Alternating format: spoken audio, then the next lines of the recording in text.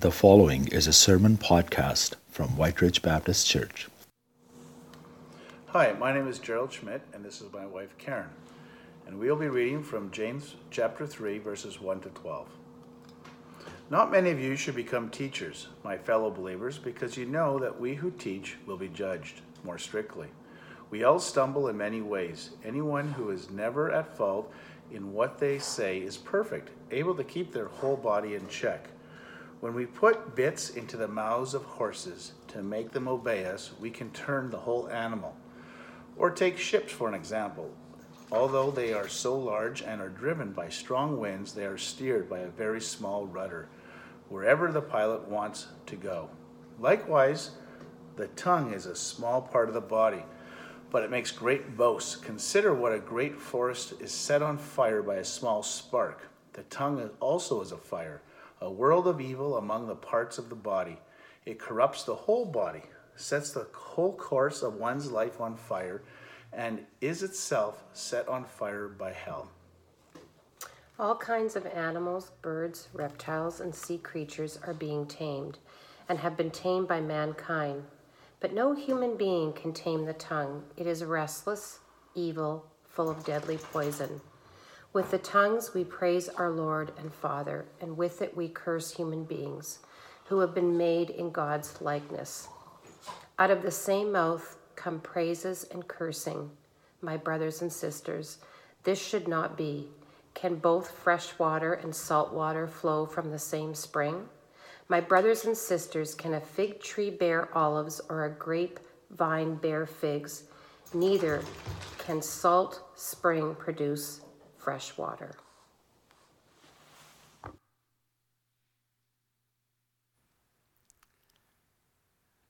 Amen. How good it is to hear from each other in the scriptures week by week, and good to see Gerald and Karen this morning. Thank you, Dave, for sharing those words of appreciation for the staff. And it is true, we love working together, and we love serving this church family, and thank you for your expressions of that gratitude as well and prayer.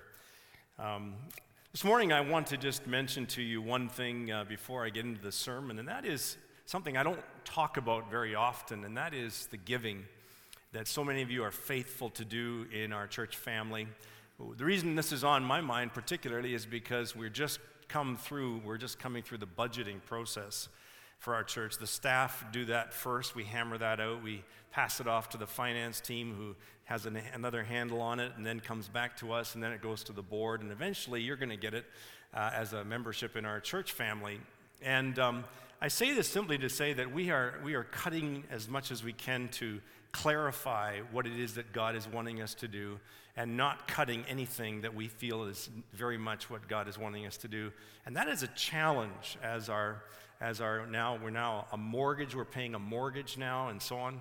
The last couple of months have been a tough time for our church family, and I share that simply because I think transparency is good. And so we ask you to pray, we ask you to be diligent in this season and time. There's so many very important ministries that are going on, and if you want to know more about that, any one of the staff members or board members would love to talk to you about that.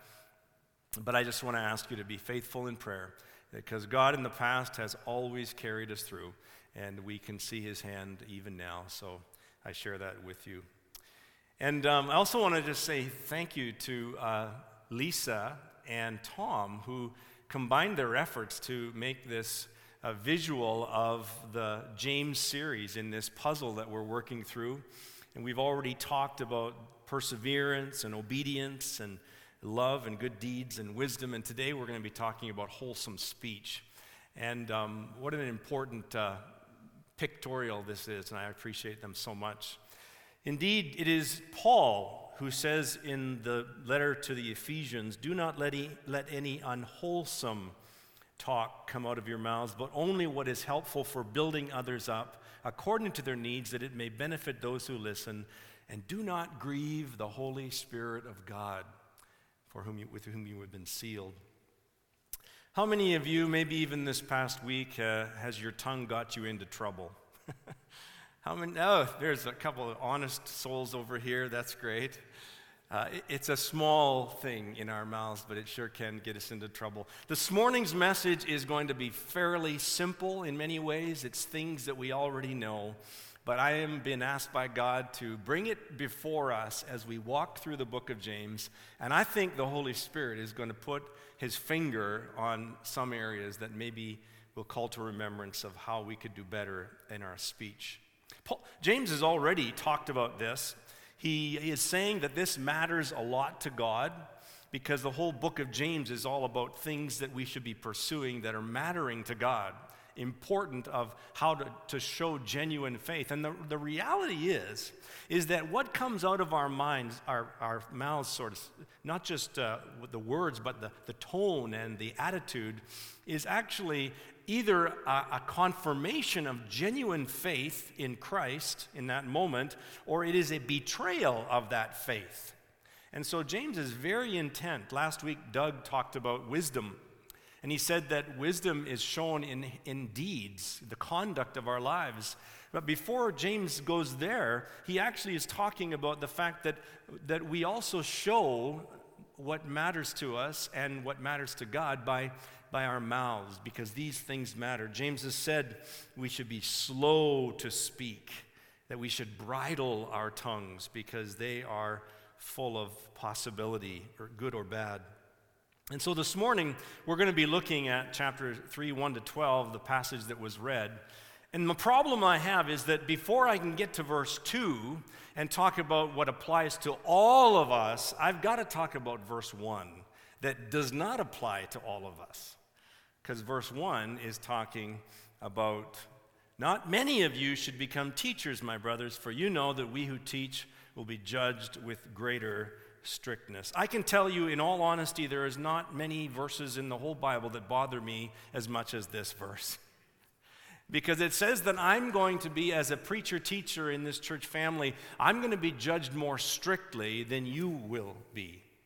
Now, in verse 2, he's going to be immediately going into the fact that we're all going to be judged about the way we speak. In fact, Jesus says, I tell you that everyone will have to give an account on the day of judgment for every word that they have spoken or texted. That's a little bit of a paraphrase, but every one of us is going to have to give an account for every word. So that's where we're going to go, but I have to get past verse 1 before I can preach verse 2. And so I've got to deal with this. So we're going back to James 3:1 again. And I must say, I've been wrestling with this. The reason I wrestle is because here we are on a Sunday morning, and guess how many words you're going to share, and guess how many words I'm going to share. It's not really balanced, is it? But the thing that gets me is James does not say why we're going to be judged more strictly. Why are we going to be judged more strictly? The obvious answer is because we've been put in this position of authority and a position of influence, that we do get to share more words. And I think there's more than that, though. I think the other part of it is that words are the teacher's tools. So this verse, 3 verse 1, could have been tacked into any place in James. All about perseverance, obedience, love, good deeds, wisdom. I mean, we're going to be judged more strictly probably on all that stuff, but he puts it right before words because teachers, their tools are words. That's what we depend on to influence and to teach and to build up. And so we're going to be judged for those words. Now, I'm going to probably be judged for my words at lunch today. I don't know. You might go home and have some of that for lunch. You know, roast pastor, I don't know. But more than anything, it's not your judgment that matters to me. It's God's judgment that matters to me. What does he think? And so what I'm thinking about is the fact that God's put his finger on something recently that has made me uncomfortable about preaching and teaching in this way. It's simply that God has put his finger on maybe this is a bit of an idol. My preaching is a bit of an idol, I-D-O-L, in my life. In other words, maybe it is that I'm loving the gift that I've been given to preach more than the giver of the gift. Now you might ask, well, how have you come to that conclusion, Terry? Well, because I analyze this stuff, I think about it, And I spend, I think, more time preparing to preach and preaching than I do praying to preach, okay? So in other words, I'm spending more words, every week I'm spending more words preparing to preach and preaching than I am praying to preach. And I think that might say that I'm depending on myself more than I am on God. Again, I'm analyzing this. I'm thinking this through. The sermon weekly for me is the agony and the ecstasy of every week. It's the monkey that is always on my back. And I have to examine whether I'm handling this gift properly that God's given me. And I take that very seriously. But in the aftermath of thinking all this through and how I can be too analytical about my performance in it and so on, at the end of the day, the big point is not just what happens in this pulpit with me, but what happens everywhere here in this room and online in the hearts of all God's people. And so that's where I've landed with this, is that the point is not how I did today. Did I knock it out of the park or did I strike out? The point is not whether the preacher knocks it out of the park or strikes it. It's not whether the worship leader is really knocking it out of the park or striking out. It's not whether the person that does anything else in ministry or service is stellar or awful. The point is that the judgment is going to happen on all of us here. Because you see, it's how all of us worship this morning. That's the way the worship service is going to be evaluated in heaven, not how Kevin and the team led. And all of us are going to be responsible for how we respond to James chapter 3, not how did Pastor Terry preach it. You see, if God is glorified, then we ought to be satisfied, right? Because that's the bent of all that we do is Godward. Godward. And so I'm going to be judged more strictly. Well, this past week, 2 weeks ago, Pat and I were away for a study week, and we listened to a sermon series on prayer by Jim Cymbala. Jim Cymbala is the pastor of Brooklyn Tabernacle. He and his wife, Carol, started that church, and if you know anything about the Brooklyn Tabernacle, you know two things, right? You know, one, that they have an incredible choir that leads in worship music for the church that is incredible in exalting Christ. But what else you should know is that they are the church that prayer built. That's the way they know themselves. If you were to talk to anybody in leadership at the Brooklyn Tabernacle, you would hear them say, Tuesday evening prayer is more important than Sunday morning worship. And they don't just say that, they live that. And so as I was listening to this, and again, I'm not suggesting today that I'm comparing our church to Brooklyn Tabernacle. In fact, Jim Cymbala says that there are several pastors that come to him on a pretty regular basis and say, how can we get our church to be a praying church? And he always goes back to tell them, you know what, you can't clone us, you're gonna be on the journey that God has you on, and you just take the small steps with the praying people that you have, and God's gonna grow it. But there are two things that Jim Cymbala said in this video series that Pat and I listened to that just, I couldn't get it off my mind. And the one thing that he said was that it's interesting that Jesus did not say that my house shall be called a house of preaching. Jesus said, my house shall be called a house of prayer.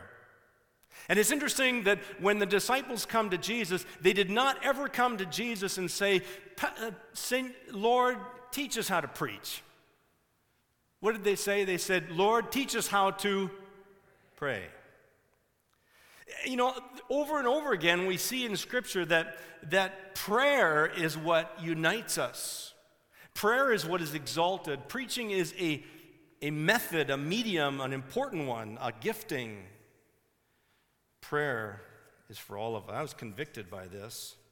And so I kind of have made a decision today to confess something to you and to ask you to help me with something. I want to shift the balance here a little bit in my life. I want to be able to go to God with more praying words each week. Use more of my words in prayer each week for the preaching event and less in just preaching and preparing to preach. And I'm asking you to join me in that. Help me to grow in that kind of way, to be a praying preacher. And I would say that whatever you are called to serve God in, I would ask you also to be less concerned about your individual performance in it and ask God to make it more that you pray more than perform more, that you pray about what God's heart for you is. And I believe that if we focus on that God is going to be glorified in our midst. We're going to see things done that we know we could not do as a people. So with that, could we just go to prayer? Let me lead us in prayer. Father, we bow before you this morning and we humble ourselves. We humble ourselves before you. We acknowledge, Lord, how weak we are in prayer sometimes. We acknowledge our moodiness in prayer. We acknowledge, Father, that we are motivated to pray often because of a sense of desire when times are good or when times are really bad. But so often we don't persist in prayer. We don't lean into you. It says something about maybe the way we see you or the way we see ourselves. We're very performance-oriented and less prayer-oriented. Lord, I bring this to you, and I ask you to help us. Not just we who teach, who will be judged more strictly, but for all of us, Lord, may we lean into you to ask for more grace in our service of you, in our witness of you, in our glorifying of you, Jesus. May we ask for more grace upon us.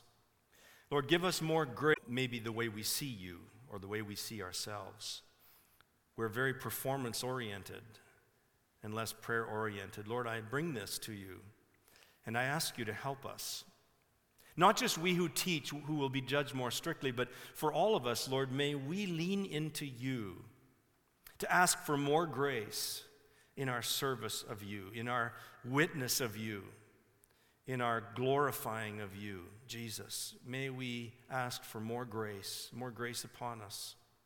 Lord, give us more grace to not tolerate sin, but to mortify sin in our lives. Because sometimes we know that it is sin that impedes our prayer life.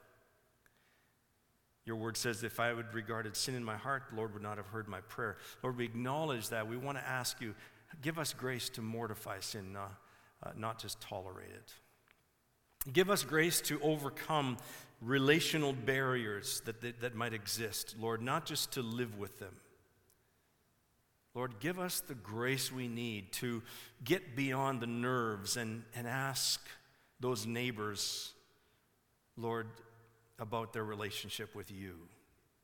Father, we need your grace on all fronts, and we need to press into you. So please, would you help us, God, to be growing as a praying church? I ask it in your name. Amen. Well, let's move on to our message this morning, starting with verse 2. I had to get verse 1 off my mind, and that's kind of the journey that I've been on this past week. So thank you for bearing with me on that. The three things that I want to share with you this morning are that the tongue acts as a guide. Be careful where it takes you. The tongue is a restless and unruly thing, so be careful to tend and tame it. And the tongue always bears fruit, so be careful that you use it to bless and not to curse. These are the 3 points. You can see it in the insert in your bulletin. Let's start with the first one. Verse 2. James says, we all stumble in many ways. If anyone does not stumble in what he says, there he goes, the words, he is a perfect man, able to bridle his whole body. James singles out one of the smallest members of the body, the tongue, And he says then in the next several verses, he describes how that smaller member of the body influences a lot about the whole body and how we live. And he uses two illustrations in this first point. He uses the illustration of a small bit that we put into the horse's mouth, and he uses the rudder of a big ship that steers where it will go. In verse 3, he says, we put bits into the mouths of horses so that they will obey us. We guide their bodies as well. It's quite an amazing thing, isn't it, when you think about it? And I'm not really up on my horse knowledge, but it's a small piece of metal that is put into the mouth of the horse, and by that, a rider is able to control an animal that is 3 or 4 times their weight and several times their strength in number. And this little thing called the bit is able to help someone to steer, to control that big animal. And a horse can pull 3 times its own weight. These are powerful creatures. Read the Bible. The horse is often featured as this animal of strength and vigor. Did you ever wonder where the word horsepower came from? I had to do some research about that. It came from the same guy that the James Watt guy, the engineer, the guy that's on the light bulb, measuring the energy that comes out of a light bulb.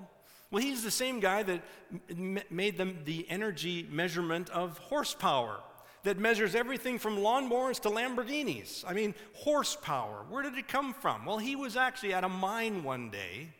You go back in history, and James Watt was visiting a mine, and he was watching the coal miners and trying to figure out how much energy would it take for a horse to pull and raise the bins of coal out of the mine shafts. How much energy would that be? Now, only an engineer would think this way. I don't think this way. But he wanted to figure it out, and so he finally arrived at the idea that in order to lift 33,000 pounds, he called them foot-pounds, out of the shaft of coal for 1 minute, that was called horsepower. For example, he said it's like saying that a horse could lift 33,000 pounds 1 foot in 1 minute. Another way of saying it is that a horse could lift 1,000 pounds 33 feet in 1 minute. You can do the math and figure it out whichever way you want, but this is not an exact science, he admitted. But it stuck. It was an arbitrary estimate, but it stuck, and today we still use it. It's horsepower. And it's illustrating for James that a small piece of metal in this big animal, powerful animal's mouth is able to guide, just as a small thing in your mouth is able to commit you and guide you and set you on a course of action that could be very dangerous. Then he goes on in verse 4 to describe the captains of ship that use a small udder to steer that ship. Verse 5, and he says, so also the tongue, though a small member, it boasts of great things. Just as one rides a horse or steers a ship, that tongue that is in our mouths is able to commit us to things and get us into trouble. It's dangerous to be quick to speak. Dangerous. We've all had experiences where we wish that we wouldn't have said something we said. It's never tasty to eat our own words. You've all had situations where something kind of came up and shocked you. Somebody said something that just kind of threw you, and all of a sudden, before you knew it, the words were out of your mouth, and it's too late. It's too late. And we have had those experiences. We've had experiences of boasting, of criticizing, of judging, of lying, of slander or gossip. It just seems like it just comes out before we realized it.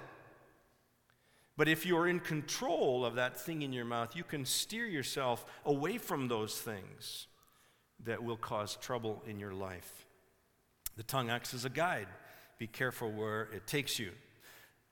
The second point I want to make is the tongue is restless and unruly. Be careful to tend and tame it. Never leave this thing unattended. That's what he's saying. Never leave this thing unattended. It needs to be tamed. And to illustrate it, James uses both a forest fire and those that are taming of wild animals and serpents and things like that. What a warning. Both of these, out of control, wild animals or fires in the forest can leave devastating results. Similarly, James says, you let this thing be out of control in your mouth, and you better be watching out. Have you ever seen a person out of control? Have you ever witnessed a drunk person that is not in control of their speech or their actions? Or a person that is so given to anger that they now are flying off the handle? Have you ever witnessed that? It's an ugly sight. It's an extreme picture of what James is describing can happen to any one of us on a mild day if we're not careful. We can never leave this unattended, untamed. I had shared with you, I think, in a sermon this past year already, this illustration, but last winter, out at the cabin where Pat and I are, I was next door burning some brush, and all of a sudden, I went over to see Pat, the cabin next door, and I was chatting with her, and all of a sudden she said, that fire seems to be bigger than it was. And sure enough, when I looked over, it was way bigger, and I ran over there, and somehow, honestly, in a matter of a few minutes, it seems, it might have been 5 or 10, I don't know, but anyway, it just seems like all of a sudden that pile of chairs, plastic chairs, was on fire, and those little brush, the other trees nearby were on fire, and thankfully, Pat and I were able to put it out. I mean, I was thinking about how ashamed I would have been, how embarrassed I would have had to call up the volunteer fire department and bring all these guys from their jobs all over the place and say, there's a fire at my place, it's out of control. How did it start? Well, I can just imagine that would be embarrassing. But the same thing happens if you let words out. You know the shame that you felt? Do you know the embarrassment that you have felt when you have let words out of your mouth that that was uncalled for, that was not fair, that was arrogant, that was critical, whatever it might be? Be careful. James says that it's a restless evil, your tongue, and it's full of deadly poison. That's the potential that our tongues have. There's a big warning here. Be careful. It was reported that the Chicago fire of 1871 started with a small spark in the O'Leary barn. You remember that song? Late last night when we were all in bed. Come on, you don't know that song? I mean, and within just hours, by the next morning, it started at 8:30, they estimate. By the next morning, 100,000 people were left homeless, 17,000 buildings had been burned down, and over 300 people had died in the Chicago fire of 1871. And it all started in one little spark. And James is saying, your mouth, your words is just like one little spark, and it can just take off. And you don't even see sometimes the damage that one or two words that you've given have caused and broken somebody's heart with. Someone has said, the tongue has no bones, but it is strong enough to break a heart, so be careful with your words. Proverbs 15:1, a soft answer turns away wrath, a harsh word stirs up anger. Proverbs 16:24, gracious words are like honeycomb, sweetness to the soul, health to the body. Gracious words. Proverbs 26, verse 20, for lack of wood, the fire goes out, and where there is no whisperer, quarreling ceases. The other word picture, of course, is the wild animals that can be tamed, verses 7 and 8. Every kind of beast and bird, reptile and sea creature can be tamed and has been tamed by mankind, but no human being can tame the tongue. It is a restless evil full of deadly poison. Did you hear what the Bible said? The Bible just said to you, no human can tame the tongue. Stop on that for a moment. I want to ask you this morning if you're a human. Okay, I see a lot of heads saying yes. You woke up human this morning.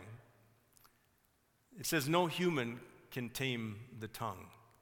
What does that tell me? What does that tell you? It tells me and you that at some point in your life, you're going to have to ask forgiveness from somebody because you did not tame the tongue. Because no human can do this perfectly. No human is able to bridle his whole body, including his tongue, perfectly for 89 or 95 years, whatever it is. It's impossible. So the point is, no human can do this perfectly. So get ready. You need to be humbling yourself and going to somebody someday and saying, I spoke out of turn. I was wrong. Do we see that happening enough?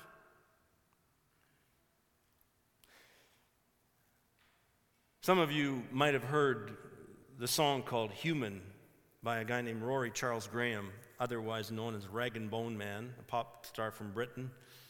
Hit his big first single in 2016.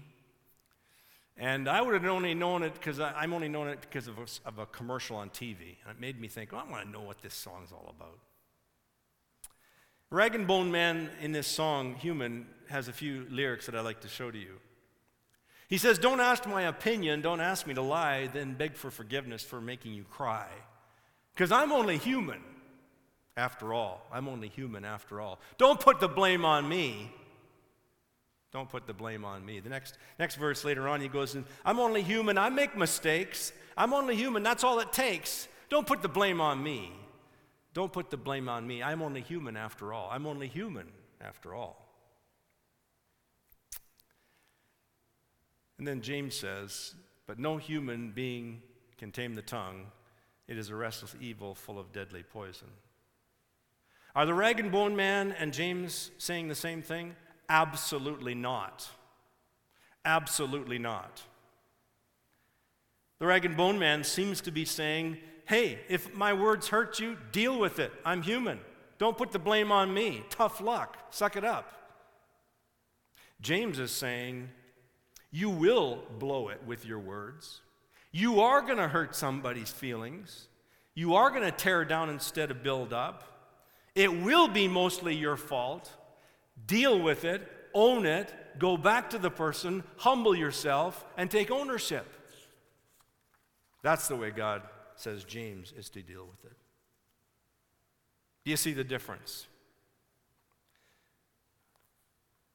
I have spoken with a woman who every Christmas is grieved. Why?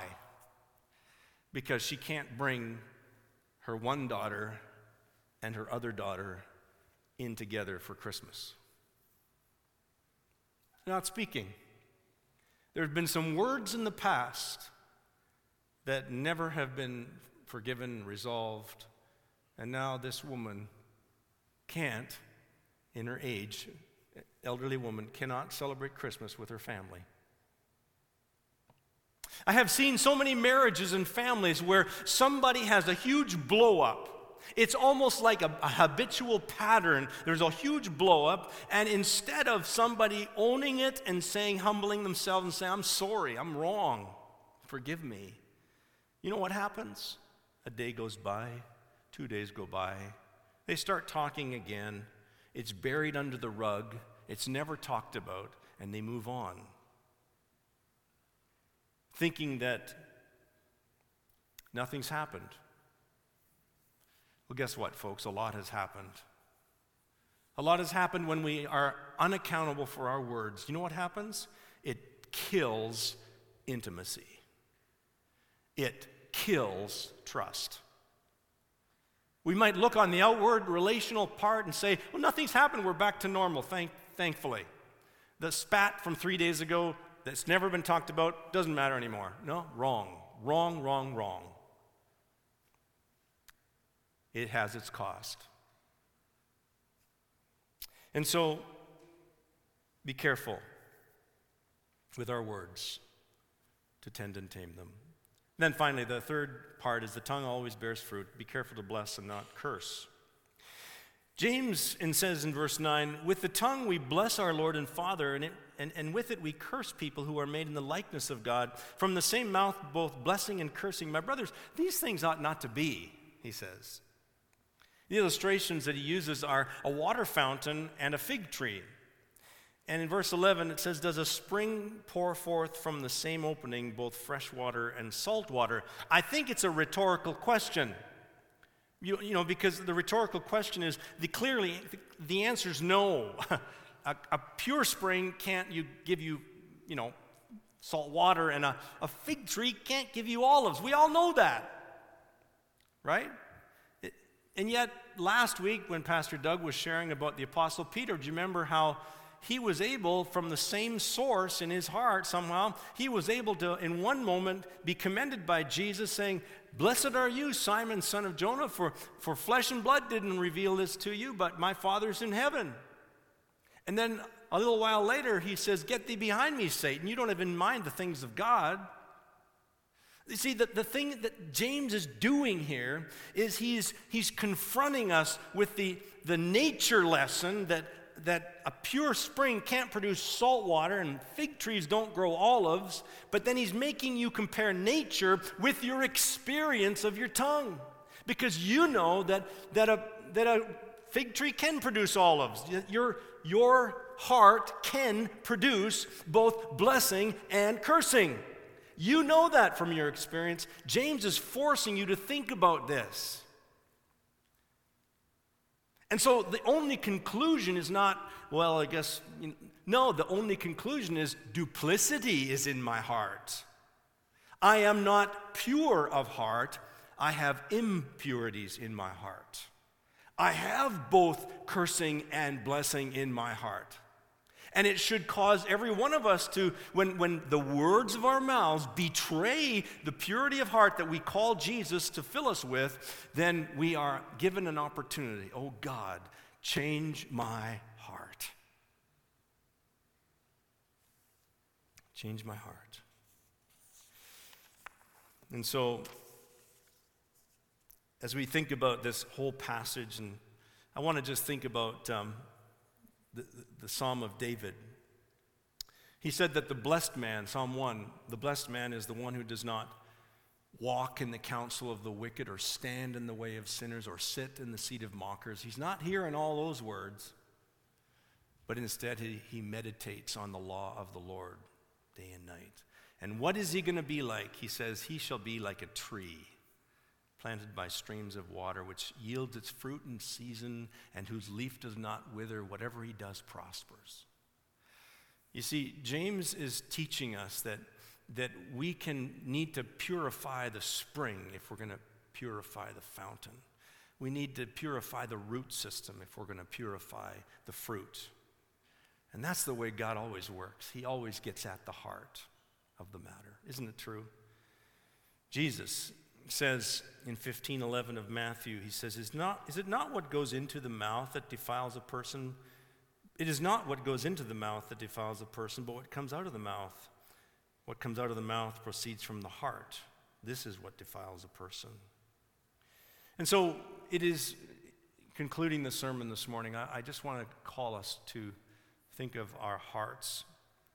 Have you invited Jesus Christ into your heart, first of all? I would want to start there, because if you're trying to make your life a self-improvement project, if religion is just this try to get better and be nice and be good journey, then you're going to fail, because you need the engine. You need Jesus under the hood. You need Jesus at the source. So you need to maybe humble yourself and say, Jesus Christ, my Savior, you're Lord, you died on the cross for my sin. I receive you today. I ask you to come into my heart. Deal with all that's in my heart. Make me new. But maybe you're already a Christian, and maybe you just need Jesus Christ to revisit that heart and to check out every corner and to clean up that duplicity and give you purity of heart. Been thinking about the idea of channels, and it used to be that channels on TV were kind of it was kind of just meant for TV or radio, but now channels are everywhere. In fact, Doug is working on some of the group with Right Now Media, because we can have our own channel, I was told, and we can show you the channel that we're developing, and you can see. What is a channel? A channel is simply something that allows something else to flow through it. And you can get sports channels, but you're a channel. And when people tune in to you and listen to what comes out of your mouth and see the conduct of your life, what matters is not the channel. That's immaterial. What matters is the substance, the content of the channel. That's why you sign up for the Zone or whatever, because you want to see the substance of it. And you are also a channel that is able to convey the grace of God, the kindness of Jesus, the truth of God. This world is desperate to see and hear channels of blessing, not cursing. So we're going to have Frida come up right now, and she is going to pray for us. She's going to pray that God will enable us to fill our mouths with wholesome speech so that in the coming week we can be blessed, be a blessing, and not a cursing. Would you come now, Frida, and share with us, and then Kevin and the team are going to come and conclude the service.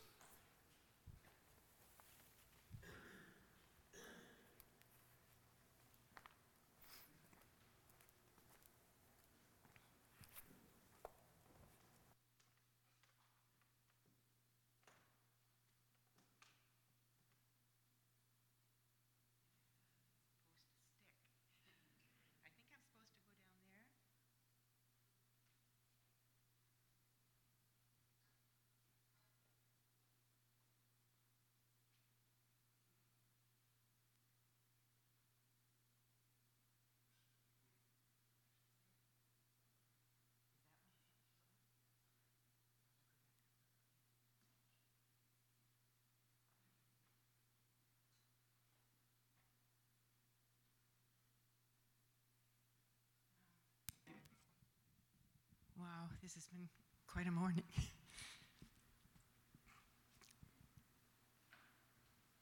I do find this difficult because I do struggle so much with my tongue.